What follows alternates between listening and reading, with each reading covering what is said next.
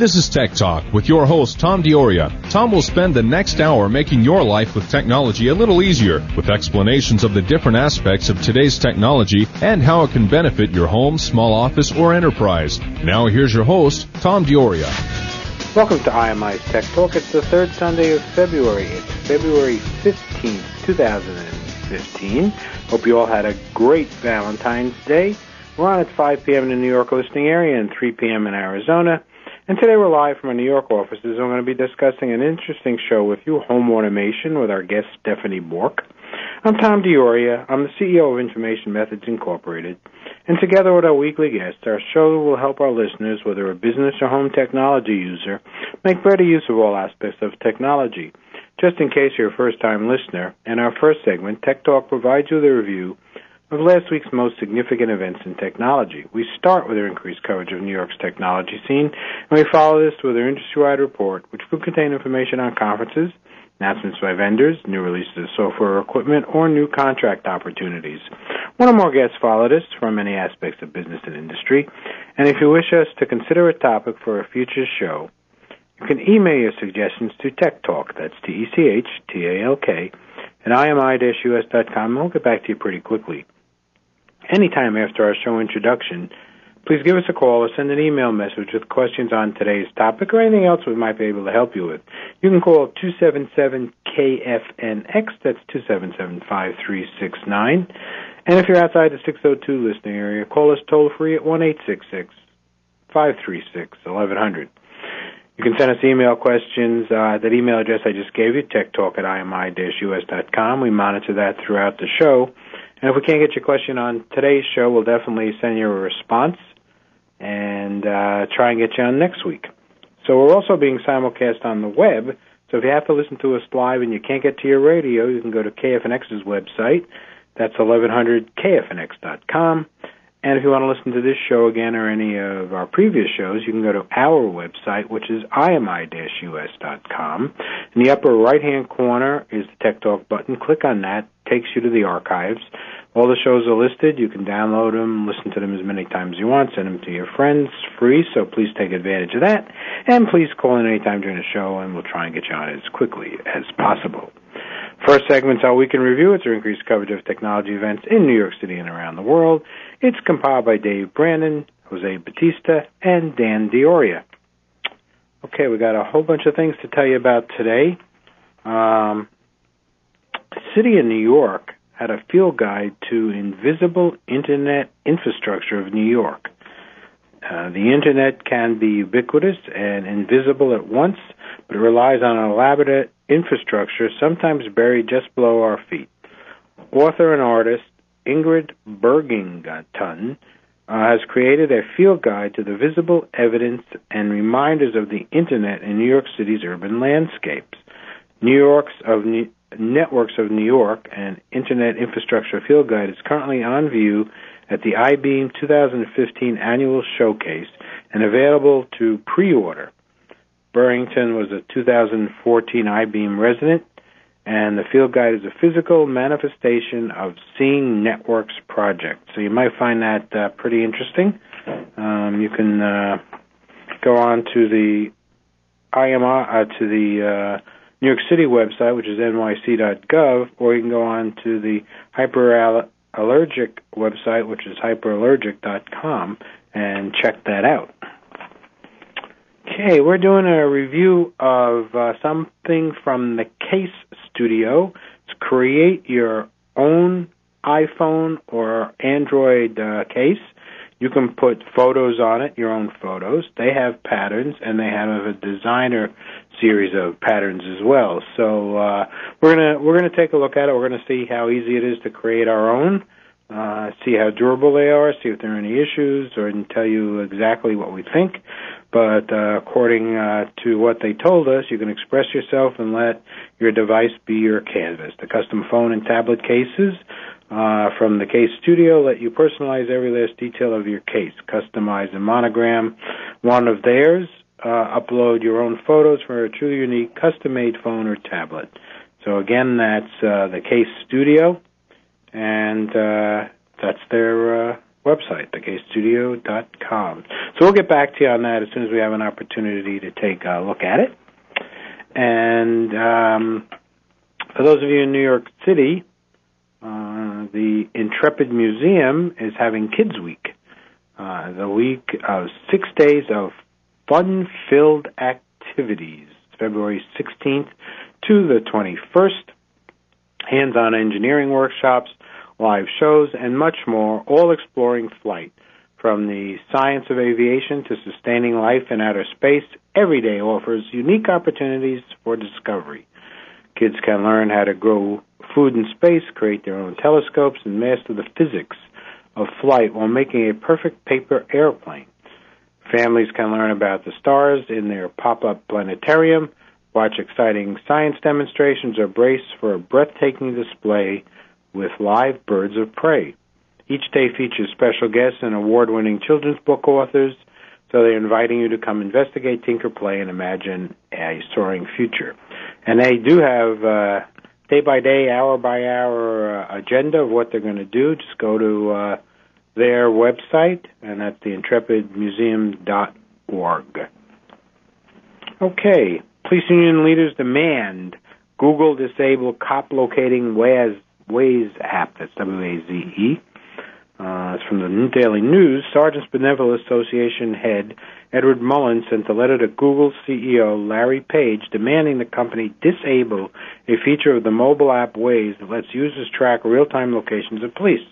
The Waze app operates like a GPS navigation tool and permits users to note the locations of parked police vehicles, accidents, congested traffic cameras, and cops. Other drivers using the app are then warned on a map. The police icon appears on the map as a cartoonish officer with a mustache wearing a blue hat. When a user clicks on the cop, the elapsed time since the icon was posted pops up on the screen. Mullins isn't the first to point out the possible dangers the app presents to cops. The National Association previously pointed out the app could put cops in danger. The trade organization recently criticized Google's software as hampering the use of speed traps. I think that was their purpose. Google officials didn't return an email or a phone message about that, so I'm not sure they're actually going to react to it, but we'll see. We're told here that thefts involving smartphones have declined dramatically in 3 major cities since manufacturers began implementing kill switches that allow the phones to be turned off remotely if they're stolen, authorities told us. The number of stolen iPhones dropped by 40% in San Francisco, 25% in New York, in the 12 months after Apple added the kill switch to its devices in September 2013. In London, smartphone thefts dropped by half. Johnson, San Francisco District Attorney George Gascon, and New York State Attorney General Eric Schneiderman were among numerous officials arguing for new laws mandating the kill switches.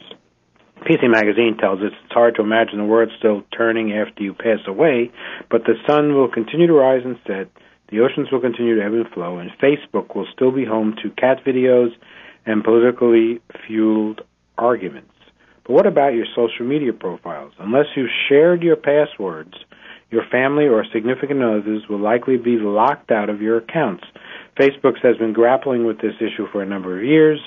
2009, it allowed people to turn the profiles of deceased users into memorial pages. But Facebook is now adding a new option that users can select prior to death, a legacy contact. Pick your legacy contact wisely, be it a family member or friend. They'll be able to post announcements and messages on your memorialized timeline, responded to a new friend request, and update your profile picture or cover photo. So at least they're addressing it in some way. CNN tells us that the JAS bug is a flaw in the way computers access files in a network. If any hackers knew about this since the year 2000, they could have used it to sneak into a company computer system and take complete control. Let's say you use your laptop and public Wi-Fi to connect to computers at the office. Nearby hackers could spy on you, steal documents, and plant malware. There's no evidence yet that anyone exploited the JAS bug and did this, but it might be too early to tell. Microsoft deemed the severity of it this critical. It even warned an alert from the Department of Homeland Security and similar warnings for major cyber security companies. JAS bug affects everything from Windows Vista to the latest Windows 8.1. This is the kind of problem that will cause pains for system administrators and company IT folks. Okay, so why did this fix take so long? JASBug is a problem with the very design of Microsoft's operating system. The company had to re-engineer core parts of its giant engine and test it extensively to make sure it still worked. So let's see if it still works. And finally, Dell delivers education-focused Chromebook 11 for accident-prone students. This is a little bit more rugged with built-in keyboards than the regular one. It's 11.6 inches display, complete with a 180-degree hinge. It can be equipped with a traditional anti-glare panel or touchscreen. It will also last 10 hours on a charge, so you may want to take a look at that. Let's see, it's $249 with 2 gig. You can opt for 4 gig, and it'll cost you $300. Okay, this is Tom DiOrio. We're going to take a break. It's the day before President's Day, February 15th, 2015, so we're wedged right in between Valentine's Day and President's Day. This is IMI's Tech Talk on KFNX AM 1100. Please stay tuned. We're going to get to our guests and talk to you about home automation.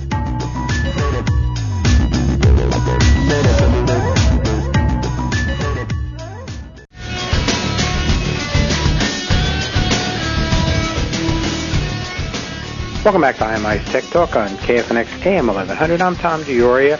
It's the 15th of February 2014. Yesterday was Valentine's Day, and tomorrow is President's Day. And as I mentioned to you before the break, we're going to be talking today about home automation, and our guest is Stefan Borg, and he is the technological inspiration behind Incognito Software Systems Provisioning Solutions. As CEO, Stefan has built an elite team of dedicated engineers and championed Incognito's development of high-performance, multi-platform IB service enablement solutions. Originally from Montreal, Canada, and educated at Concordia University, Stefan applied his computer engineering background at Banyan Systems to design enterprise network management systems for Fortune 1000 companies like Bell Canada. Stefan, thanks for taking the time to be with us today. Glad to be with you, Tom. So I touched on it briefly in the intro, but maybe you can give our audience a little better background of yourself and what Incognito is all about. Certainly. Myself personally, I've always had a love for hardware since I was about 6 years old. I decided I would be involved when I grew up in building smarter machines. I don't know what that meant when I was 6, and that's a while ago. But I finally get to do what I love the rest of my life, and I started this a while ago when I started Incognito. Incognito is a company I started in 91, and back then, for those who remember, this was really just the start of the Internet. I mean, we had about 125 sites.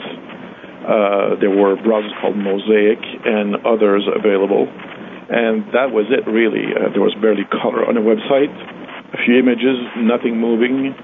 And I started the company to build applications to bridge the growing local area networks, basically enterprise networks, and bridge them with Internet technology. So let someone on a corporate network access, whether it was email, data, websites, access these sites from a corporate network.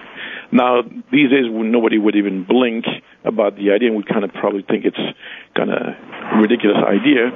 But back then, it was quite revolutionary. Back then, the enterprise was a closed network, and access outside the network was not authorized, and it was also impossible because networks back then did not use IP, which is this Internet protocol that we all are all using these days, and we all grown to know and love. So the company was born to bridge enterprise and the Internet. And when this was completed by year 2000, then we started to tackle the problem, well, we have so many subscribers, now they want to access Internet, not just from the enterprise, but also from home.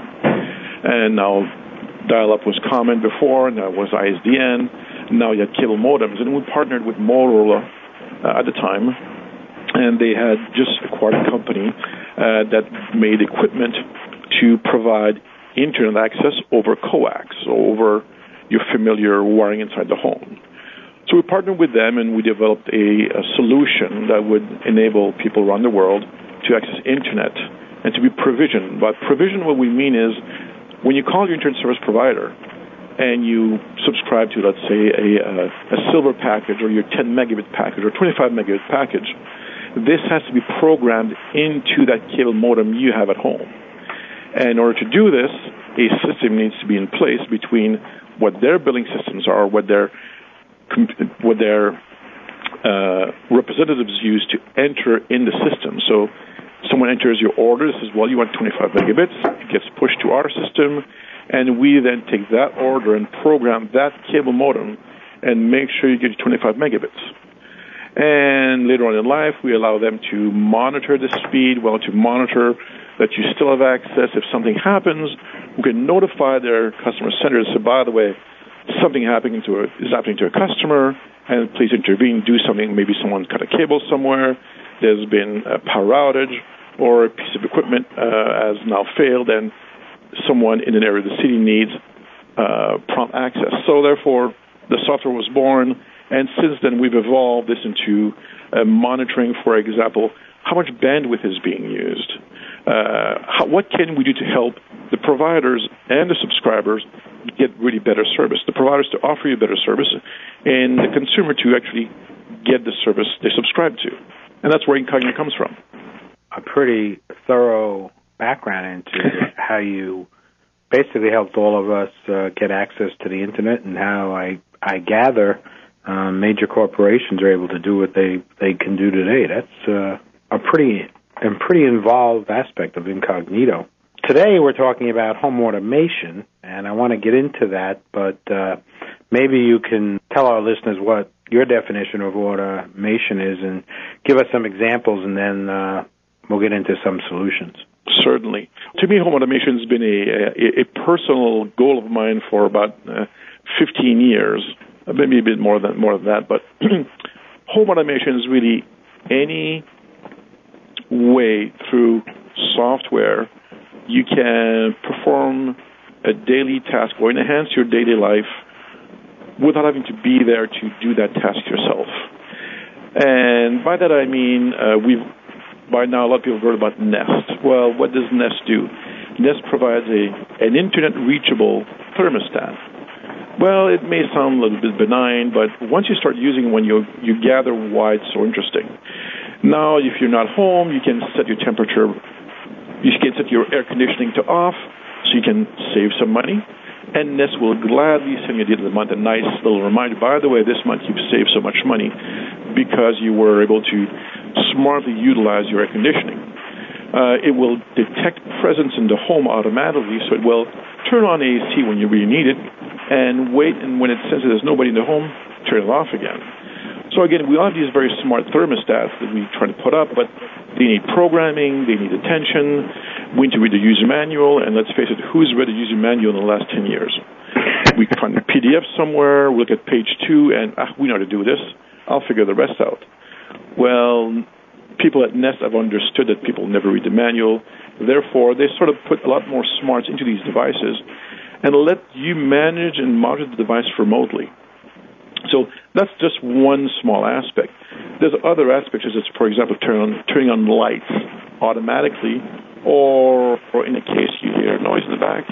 Well, you can just turn off all the backyard lights right away and say, hey, hold on here, what's happening? If your wife is home alone at night, and I travel a lot, I've arranged so the lights in the background can be turned on automatically. She presses a button. Well, if she hears a noise back there, she can just press the button, turns everything on, and says, okay, well, there's a coyote there, there's a raccoon, or there's something worse than that. And if there's something worse than that, press the other button, you can call the police. So it's all these little things, turning on the lights, for example, at sunset and turning them on at sunrise, so you sort of provide some kind of occupancy, or the back porch or the front porch light, for example. So these are other tasks.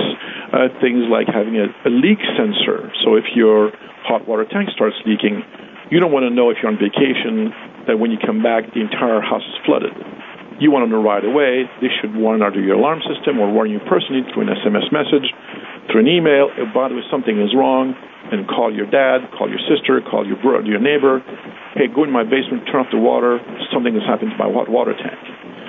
So all these are different tasks, that you can start to automate, you can start to look at and do smartly without the need to be there. And also, in the end, you can save a lot of energy and a lot of time, a lot of pain. Those are things that have been evolving, and I'd like to talk to you. We have to take a break, but I'd like to talk to you about that, and also talk about security and the new stuff we saw at CES this year with appliances, and then another thing about Nest with their fire alarms, CO2 alarms. But we have to take a break. This is IMI's Tech Talk on KFNX AM 1100. I'm Tom DiOria. We're talking to Stefan Bork about home automation on the 15th of February, 2015. Please stay tuned. We're going to be right back after these messages.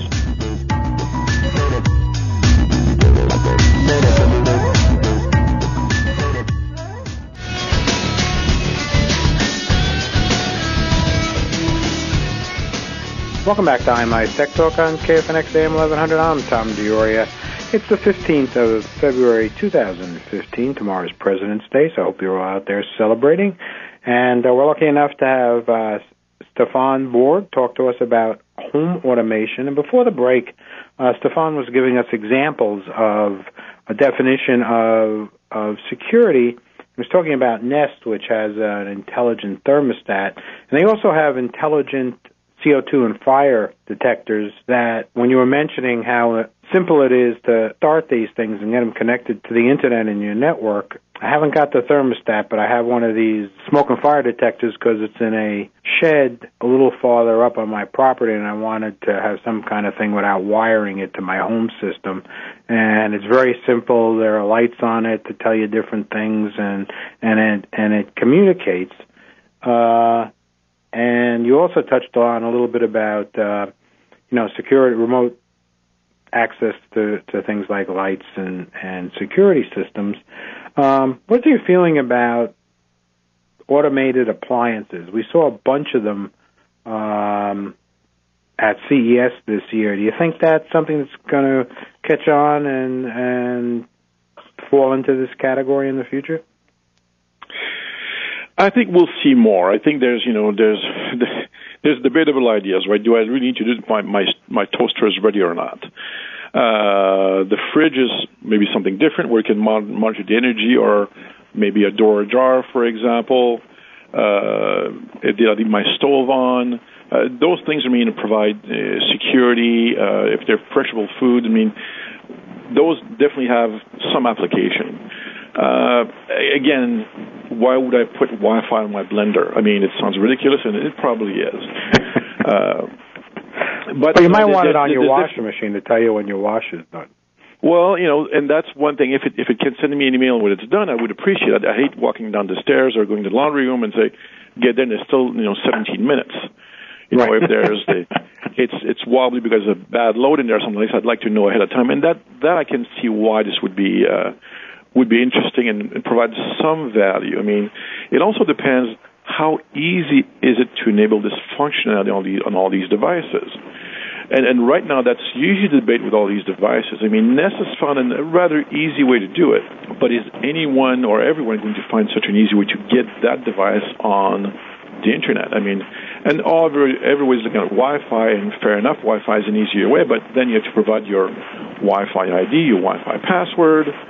It's not an easy process. I always look at could my father do this on his own without calling me? A good test. And that's my father's test. He's a very smart guy. He's 78, but if he can do it on his own, then I'm okay.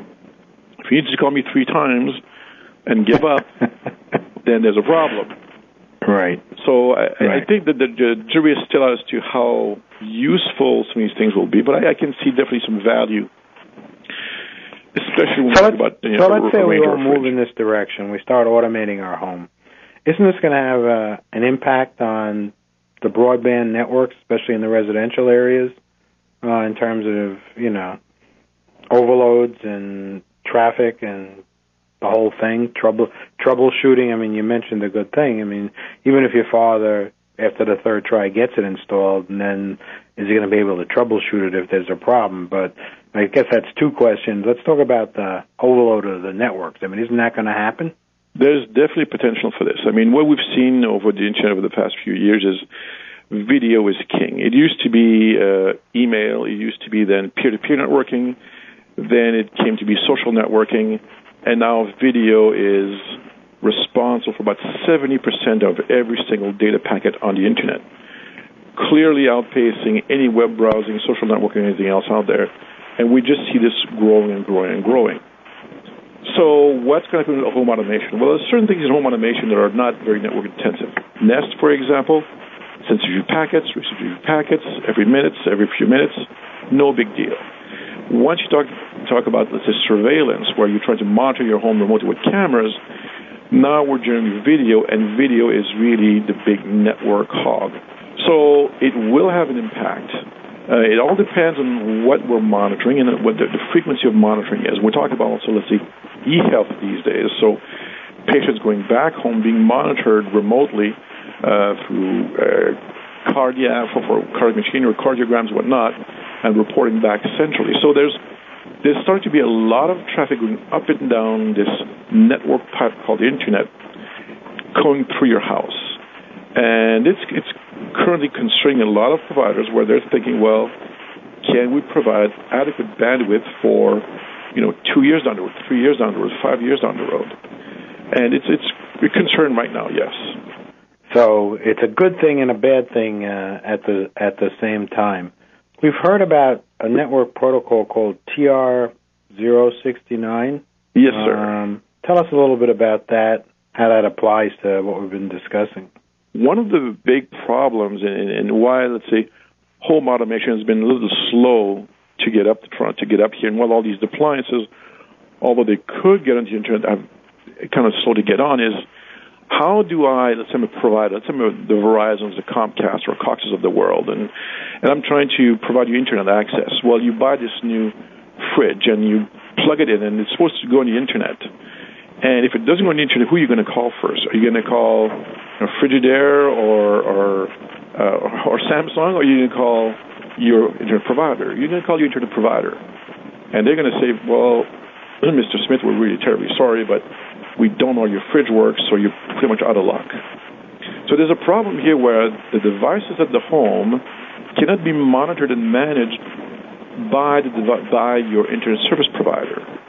So here comes a protocol called TR-069. And if that protocol can be embedded in all these new devices, it would give your Coxes and Verizons of the world a chance at least to remotely go into this device, monitor or look at its network access, configure it remotely for you, and then say, see, Mr. Smith, now we've plugged in the parameters for your new fridge over here. Now we can see its reporting and statistics remotely. Have a pleasant day. But this will be impossible until we get to a protocol standard between all devices out there, like a TR-069, that will let a third party come in and do it in a standard way. Right now, everyone has their own different screen, little ways to manage and monitor and configure something. Whereas this new protocol says, hey, if you want to configure something a certain way, this is how you do it. So now all the vendors could adopt that protocol and make it a lot easier for someone to remotely troubleshoot and help you. So do you think that's practical? Is it something that, is a year away, 10 years away? I think we're still several years away. I mean, what we're seeing is here at Incardio, we do build an application that lets you manage all these devices that do this TR-069 protocol. We can do this today. However, manufacturers don't see the push coming from the industry and consumers to say, look, let me manage my own device. I don't want to have, currently, people like me to do a bit of a home automation will have one portal for my lights, one portal for my Nest, one portal for my home security, one portal for my home monitoring. So I'm looking at 4 portals already. I'm kind of tired. I'd love to go to one portal page and say, okay, here's where everything is. And if I buy a new fridge, my fridge just pops up as an icon, and look, my fridge is now part of my whole home portal I get remotely. That's possible through something like TR-69. Now, we'll need to, as a community, as users and vendors out there, to start pushing these vendors to put this into their appliances and put the devices they want to be connected in this whole Internet of Things out there. If they start doing this, then we have a chance at winning. Okay, we're going to take a break. We're going to continue to pursue home automation with Stefan Borg. It's Sunday, the 15th of February, 2015. I'm Tom Dioria. This is IMI's Tech Talk on KFNX AM 1100. We're going to be right back after these messages, so please stay tuned.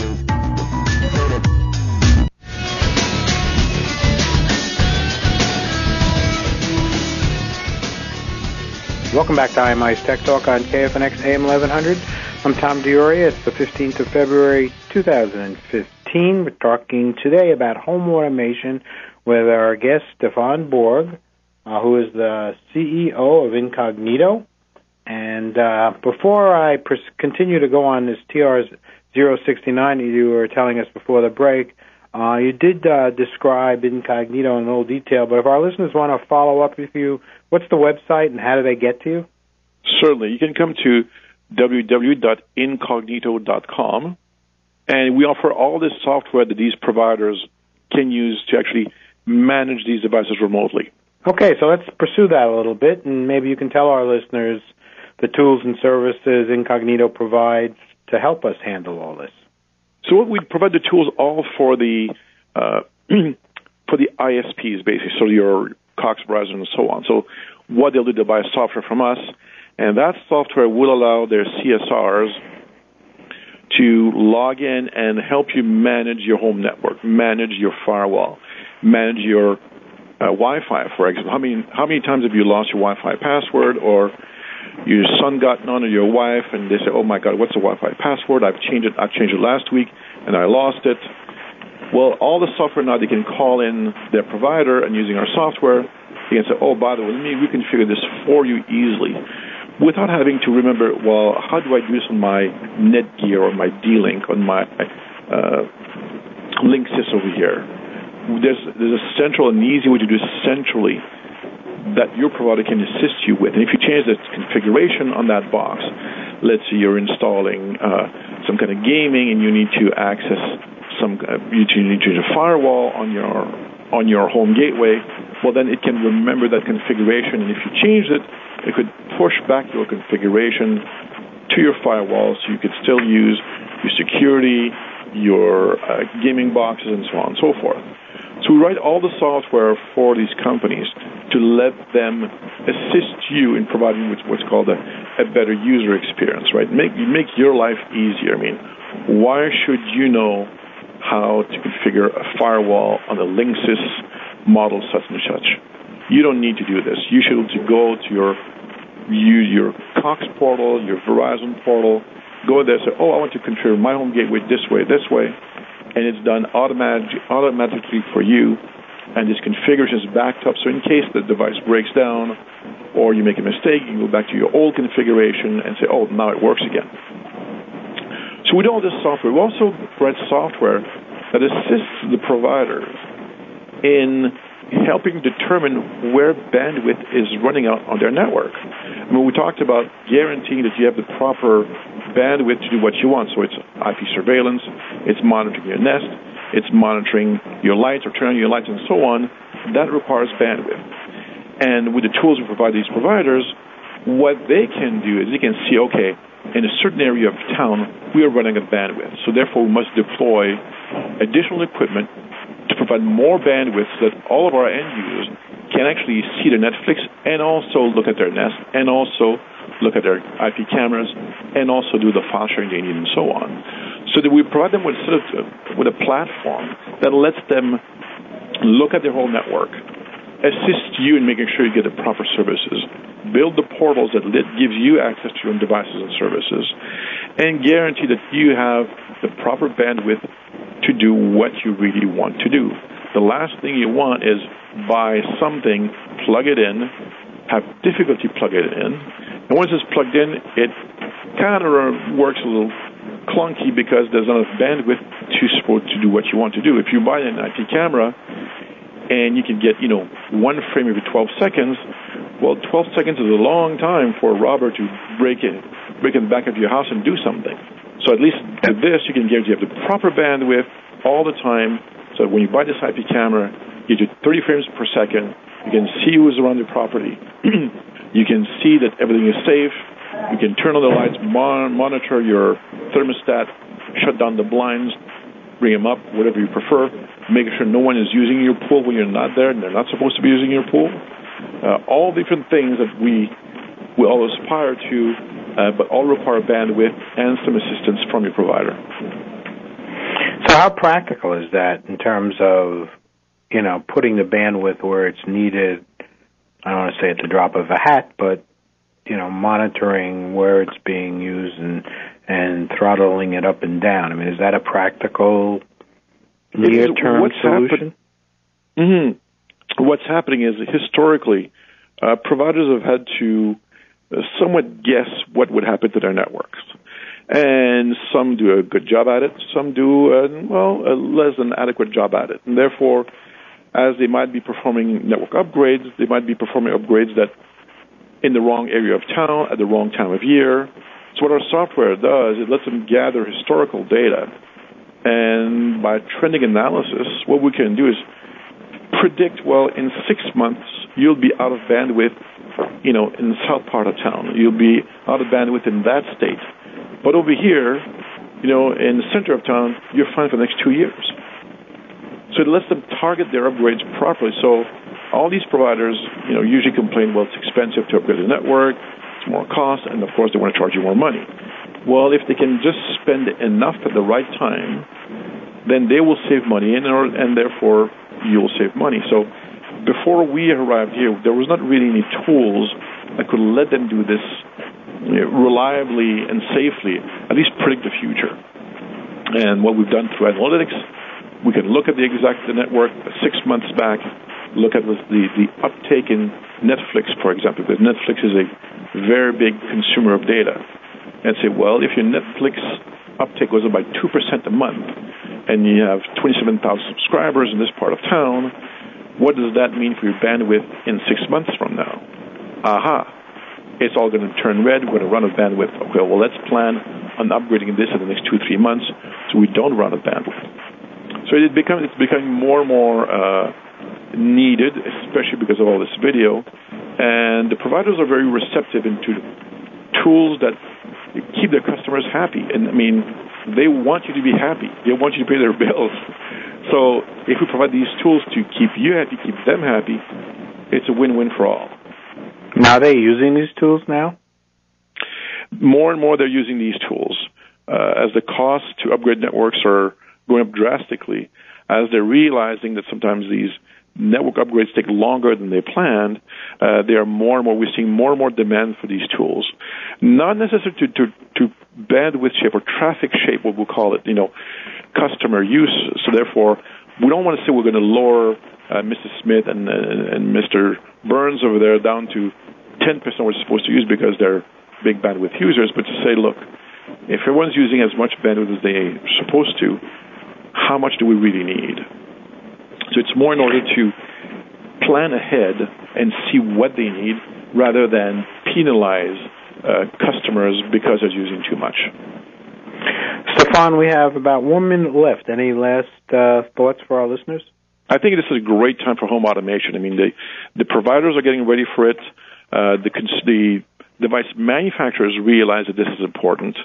I think, we all want to be greener and greener and greener, and one way is through our home automation, by turning off lights we don't use, by turning off AC or heating when we're not there, and everyone is getting the same bandwagon. Now we just have to find a way to be able to centrally manage all this, and once we do that, then Bob's your uncle. Then we can all deploy it easily. And I think we're going to start to see more and more homes built with home automation in mind, or straight into the home itself, so that we don't need, it's no longer an afterthought. Stefan, thanks for taking the time to be with us. It's a really interesting topic, and maybe in a little while we'll have you back and you can give us an update. Sounds great, Tom. Thank you for the opportunity. I want to thank Terry Ruggiero, IMI's President, Dave Brandon, Dan D'Auria, and Jose Batista for the Week in Review. Taylor Redden's our producer, Matt Campagni is our executive producer, and without Robert Bombach and the KFNX AM 1100 production department, not a word would you hear. Thanks again for listening, and please don't forget to tune into Tech Talk next week at 5 p.m. in New York on KFNX AM 1100. Remember to send us your suggestions for future shows or ask us questions by sending an email to techtalk@imi-us.com. Have a great week. Have a good President's Day. And thanks again for listening.